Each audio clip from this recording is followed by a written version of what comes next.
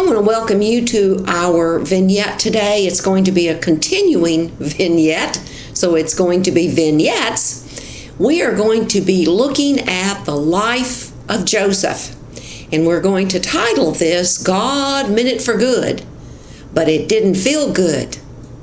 How did Joseph get to Egypt? Why was he sent there? Well, to study Joseph, we've got to go back a bit and see where he came from and how he got to where he was, what he came from. What kind of family did he come from? Genesis is a foundational book. It is pivotal to our understanding of what faith is, or trust, or belief. They're all the same words. What does that mean? We learn what this means in Genesis. We learn what it means about the God who is, the one who calls and fulfills his promises. It's not going to be by works. Jacob had to learn that, Joseph's dad.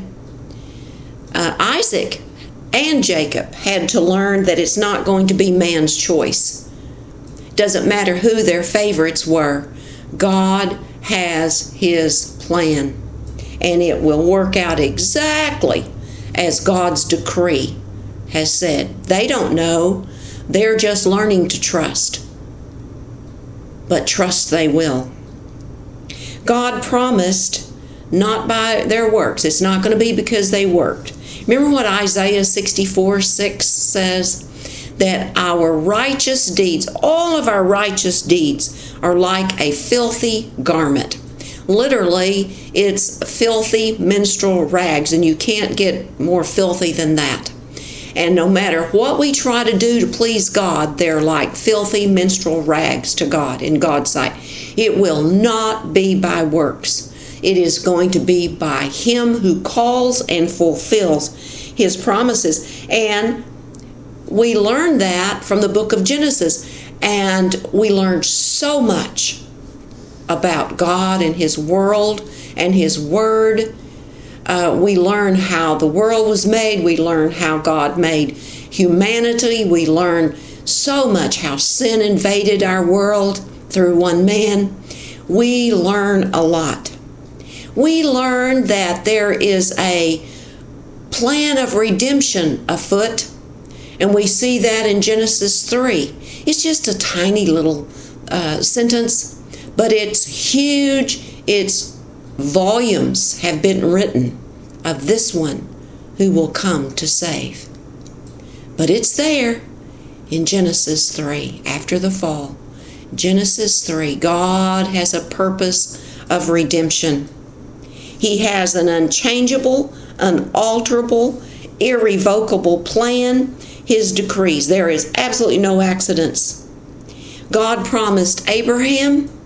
He confirmed his promise to Isaac and to Jacob.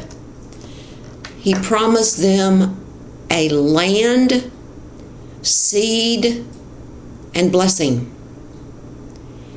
We in the church age, contrary to what some teach, do not get the Jews' blessings.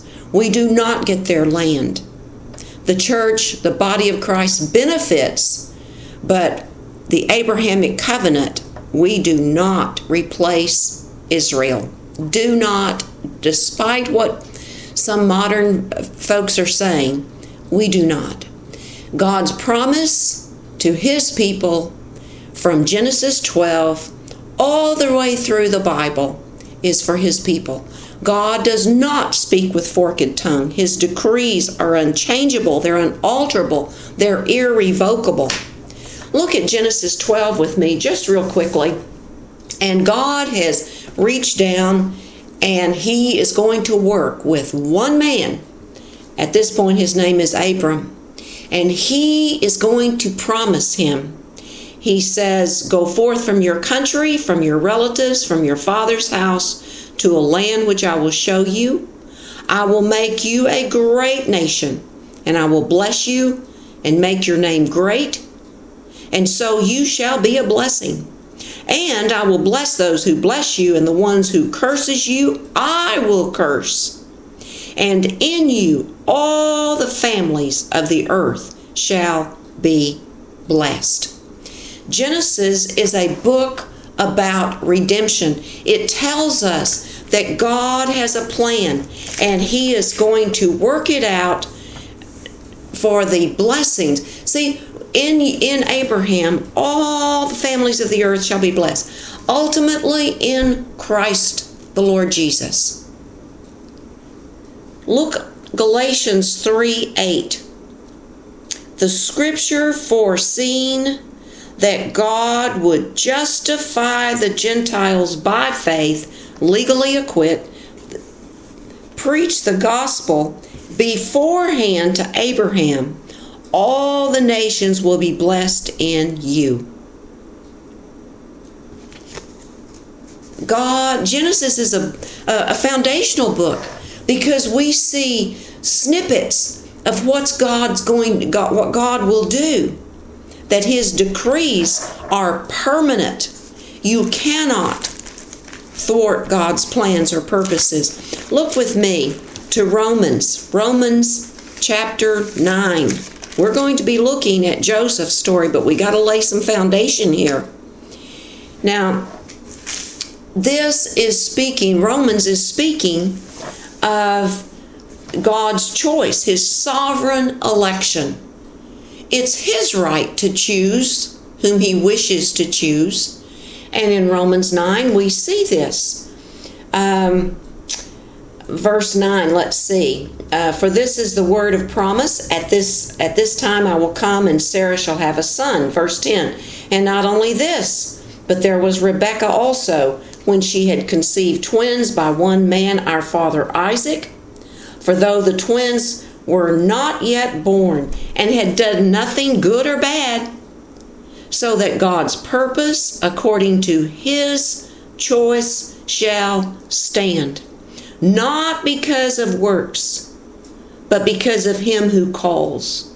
It was said to her, the older will serve the younger. God means what He says.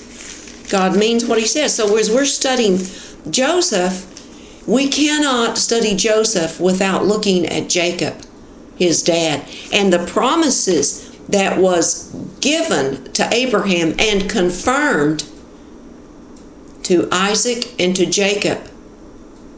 It's going to be very interesting about these promises and how Joseph sees them. Look at Romans 11, verse 28. From the standpoint of the gospel, they, Jews, are enemies for your sake. But from the standpoint of God's choice, they are beloved. That is, the Jews are God's loved ones. They're beloved for the sake of what? The fathers.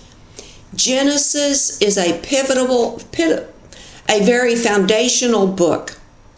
It is very important for us to get it, because if we miss Genesis, we're not going to understand the remainder of this book. Because God does not jettison those whom He's chosen. He brings forth, fulfills what He has promised. Look at Romans 11:29. For the gifts and the calling of God are irrevocable. He called Abraham. He called Isaac. Isaac was a unique born kid that was born to parents that were way old. 90 and 100 years old, his parents were. So he was a specially born kid. God did that. And God gave irrevocable promises, His call, and He will fulfill all of that. Now, isn't that good news for us? Now, this passage in Romans 11:29, for the gifts and the calling of God are irrevocable, we can take secondary application from that. Isn't that wonderful? Do you know Jesus as your Savior? You were called then. And God is not going to revoke what you have. The Lord Jesus will never be taken from you. You will never be taken from the Lord. There is nothing, Jesus said, that can remove you from his hands. John 10. Nothing. Nothing. We're safe because we have been called. If we know Jesus as our Savior, God called us. And he will keep us. He will fulfill his promise to us. That's good news. See, we learn all this from Genesis because Genesis is a foundational book. We get our understanding what faith, trust, belief in the God who is and the one who calls and fulfills his promises. Well, we learn that God desires to have a relationship with mankind. A relationship. But you know what? They had to come his way. We have to come God's way, his prescribed way, to come to him. Remember what Jesus said? No one comes to me. You remember? He's the one. He's life. He is it. He's the gate. He's the shepherd. He is it.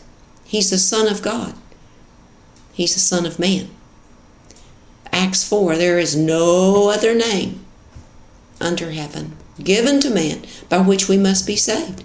This is the only way. Not 10, 12, 15 ways to heaven. There's only one.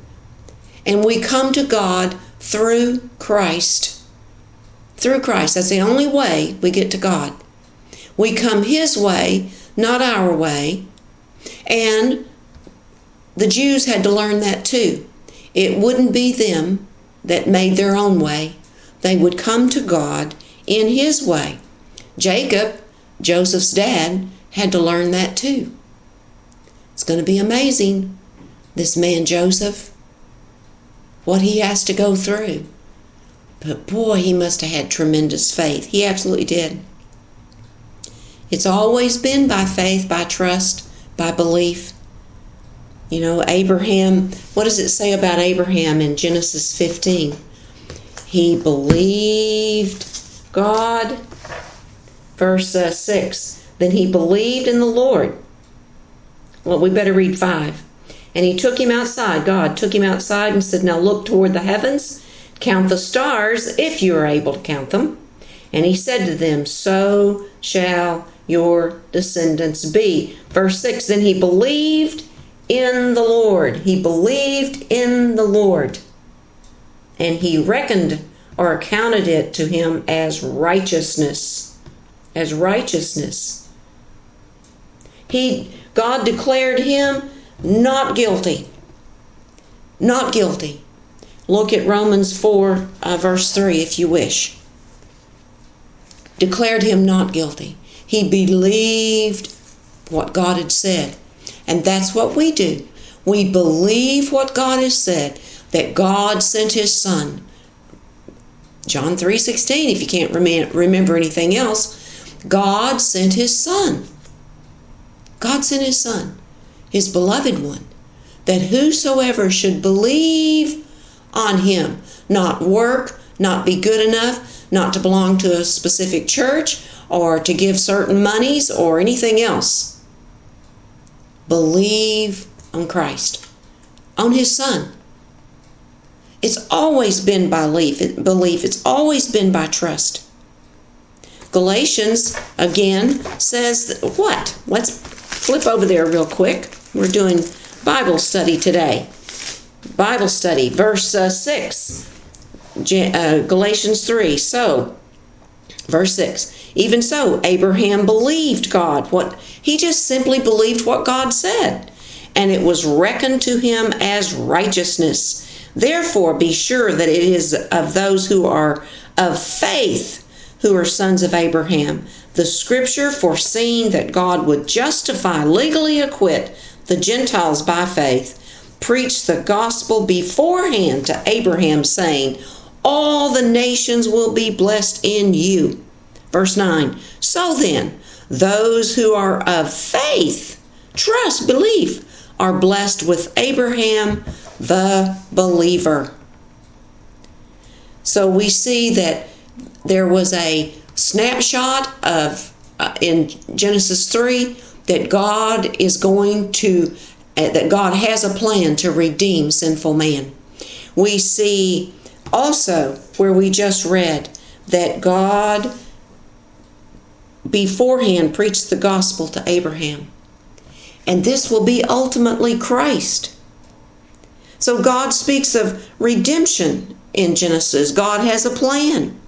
Genesis is an eyewitness account of God's message to humanity, and that the Jews were to be His witness to the living God in a very dark, fractured, spiritually sin-sick, darkened world. He took the ones whom He had chosen right where He found them, as He does you and I. And then He moves them and us where He wants us to be. And generally that involves pain. He puts us in the narrows. He closes doors. He boxes us in. And usually this involves pain. It sure did for Joseph. Isn't it wonderful how God is not thwarted by sin? He just uses sin and makes it part of where He gets us to where He wants us. He sure did Joseph. Remember? His brothers were jealous of him, hated his guts, couldn't stand his voice, couldn't stand the sight of him.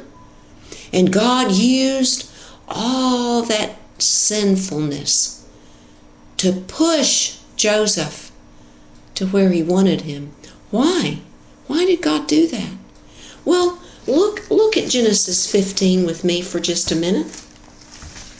You know what's so awesome about God's promises to His people?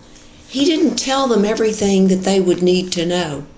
They had to walk by faith, didn't they? They had to walk by trust. Genesis 15, this is God cutting a contract with Abram. And He says, let's start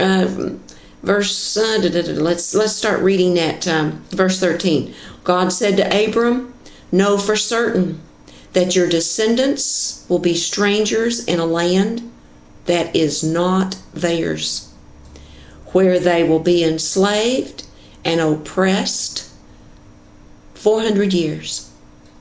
But I will also judge the nation whom they will serve, and afterward they will come out with many possessions." Hey, Abraham hadn't even had a kid yet, and God's promised him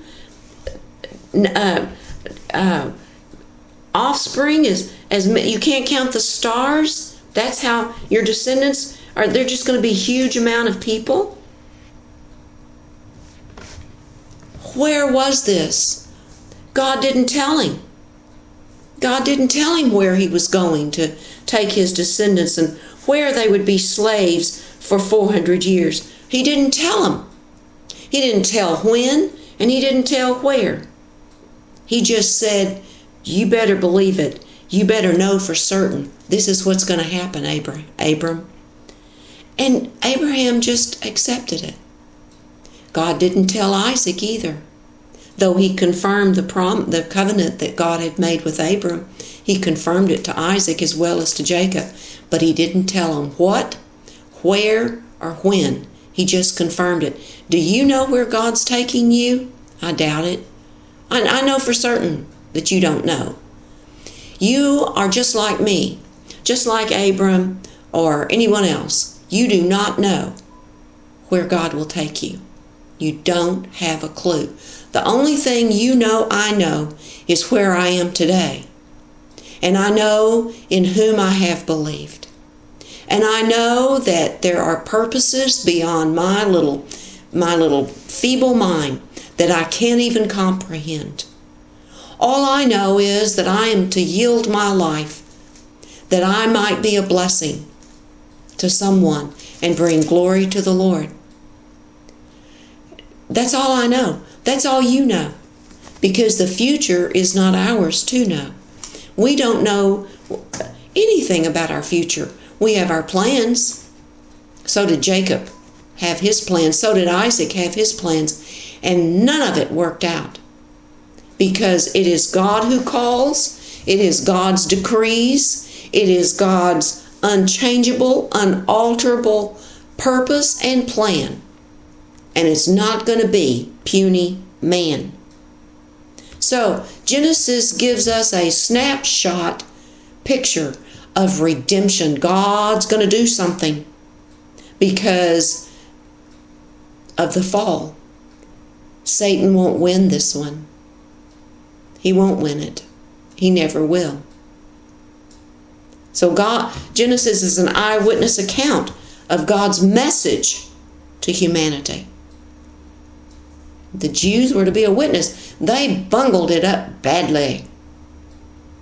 But you see whom God begins with, He will finish with. And we see that in the kingdom as well as in Revelation.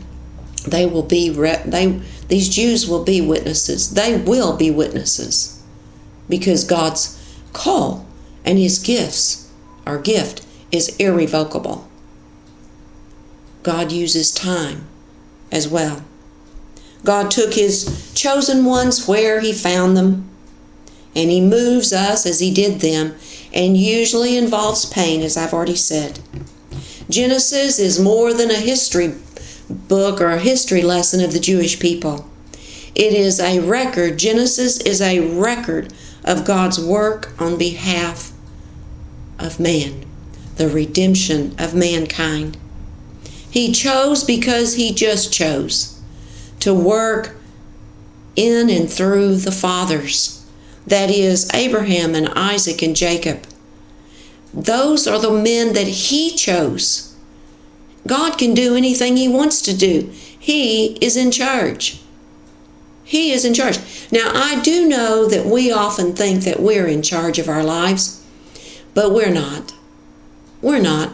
God's in charge, and it's He that we need to fear. It's He that we need to obey Him. We need to love, adore, and Him. He's in charge. My husband used to say, God has never asked me, Mal, what would you like to have happen? No, we are servants. We are servants. And we need to stay in the position where God has called us. We're His. We don't belong to ourselves anymore. We must not live for ourselves. We have a huge picture. We have the whole canon of Scripture before us, right here in our hands. 66 books. Our patriarchs and that we're looking at right now, and Joseph, they had nothing like this. Boy, are we blessed. Boy, are we blessed. And hey, do you stumble less than they did? I doubt it. We stumble differently. And we have all this living word that we can read and study, and we have the Holy Spirit inside of us to convict us of sin, to draw us to Him. And we're not in charge. And when we stumble and splat, that ought to give us a real good clue that we're out of His way. We're not walking in His way. We've walked in our own. He's going to get us to where He wants us to be, just like He did Joseph. But it's not going to feel good. God called Moses to write his story of redemption. His story of redemption. And when we study Genesis, we can rest assured that we are really reading and studying facts, not made-up stories. Remember what 1 Peter says. Let's turn to 1 Peter real quickly. Let's turn to 1 Peter and let's see what I just flipped over Philippians. We'll stop there for just a second and camp out for just a minute. We were talking about whom God starts with, He finishes with. Philippians 1:6. Paul says, "For I am confident of this very thing, that He who began a good work in you will perfect it until the day of Christ Jesus." So, see, it's God that will continue His work of grace in us. It's His work. We do good works because of what He's done for us. Even Ephesians says the works that we do are God-given, God-produced. We're just an empty vessel. We've just got to be like Abram, and God has called us and we must follow, though we have a whole bunch more information than Abram ever did. We will look at, we'll just look at 2 Timothy for a second. First, 2 Timothy chapter 1. He says, speaking of the power of God, who has saved us and called us with a heavenly calling, not according to our works, but according to His own purpose and grace, which He granted us in Christ Jesus from all eternity. From all eternity. So God has called you, He's called me, not according to our works. Our works are like the Isaiah passage. They're filthy rags in His sight. No, He called us according to His purpose and grace, which was granted us in Christ Jesus from all eternity. So we see that it's not by works. Verse 11, for which I was appointed a preacher, an apostle, and a teacher. And he says, for this reason I also suffer these things. Paul had suffering, right? But I am not ashamed, for I know whom I have believed. And I am convinced that He is able to guard what I have entrusted to Him until that day. That's what we do. That's what the patriarchs had to do. Were called according to God's purpose, and they had to learn to walk it out. Verse, let's look at chapter 1 of 1 Peter 21, verse 20. But know this first of all, that no prophecy of Scripture is a matter of one's own interpretation. For no prophecy was ever made by the act of human will, but men, moved by the Holy Spirit, spoke from God. So when we read Genesis, we are reading fact, not fiction. So God has a purpose for you as well. It's the God who calls. It may not feel good getting there, but He takes it all and He uses it. He is the living God. He cannot lie. He cannot change His mind, nor can He fail. Whom He begins with, He finishes with. And that is good news. Good news for us. Genesis is an exciting book. I'll see you next time when we're going to start the life of Joseph. God meant it for good, but it didn't feel good. This is Lacey Couch from my heart to yours.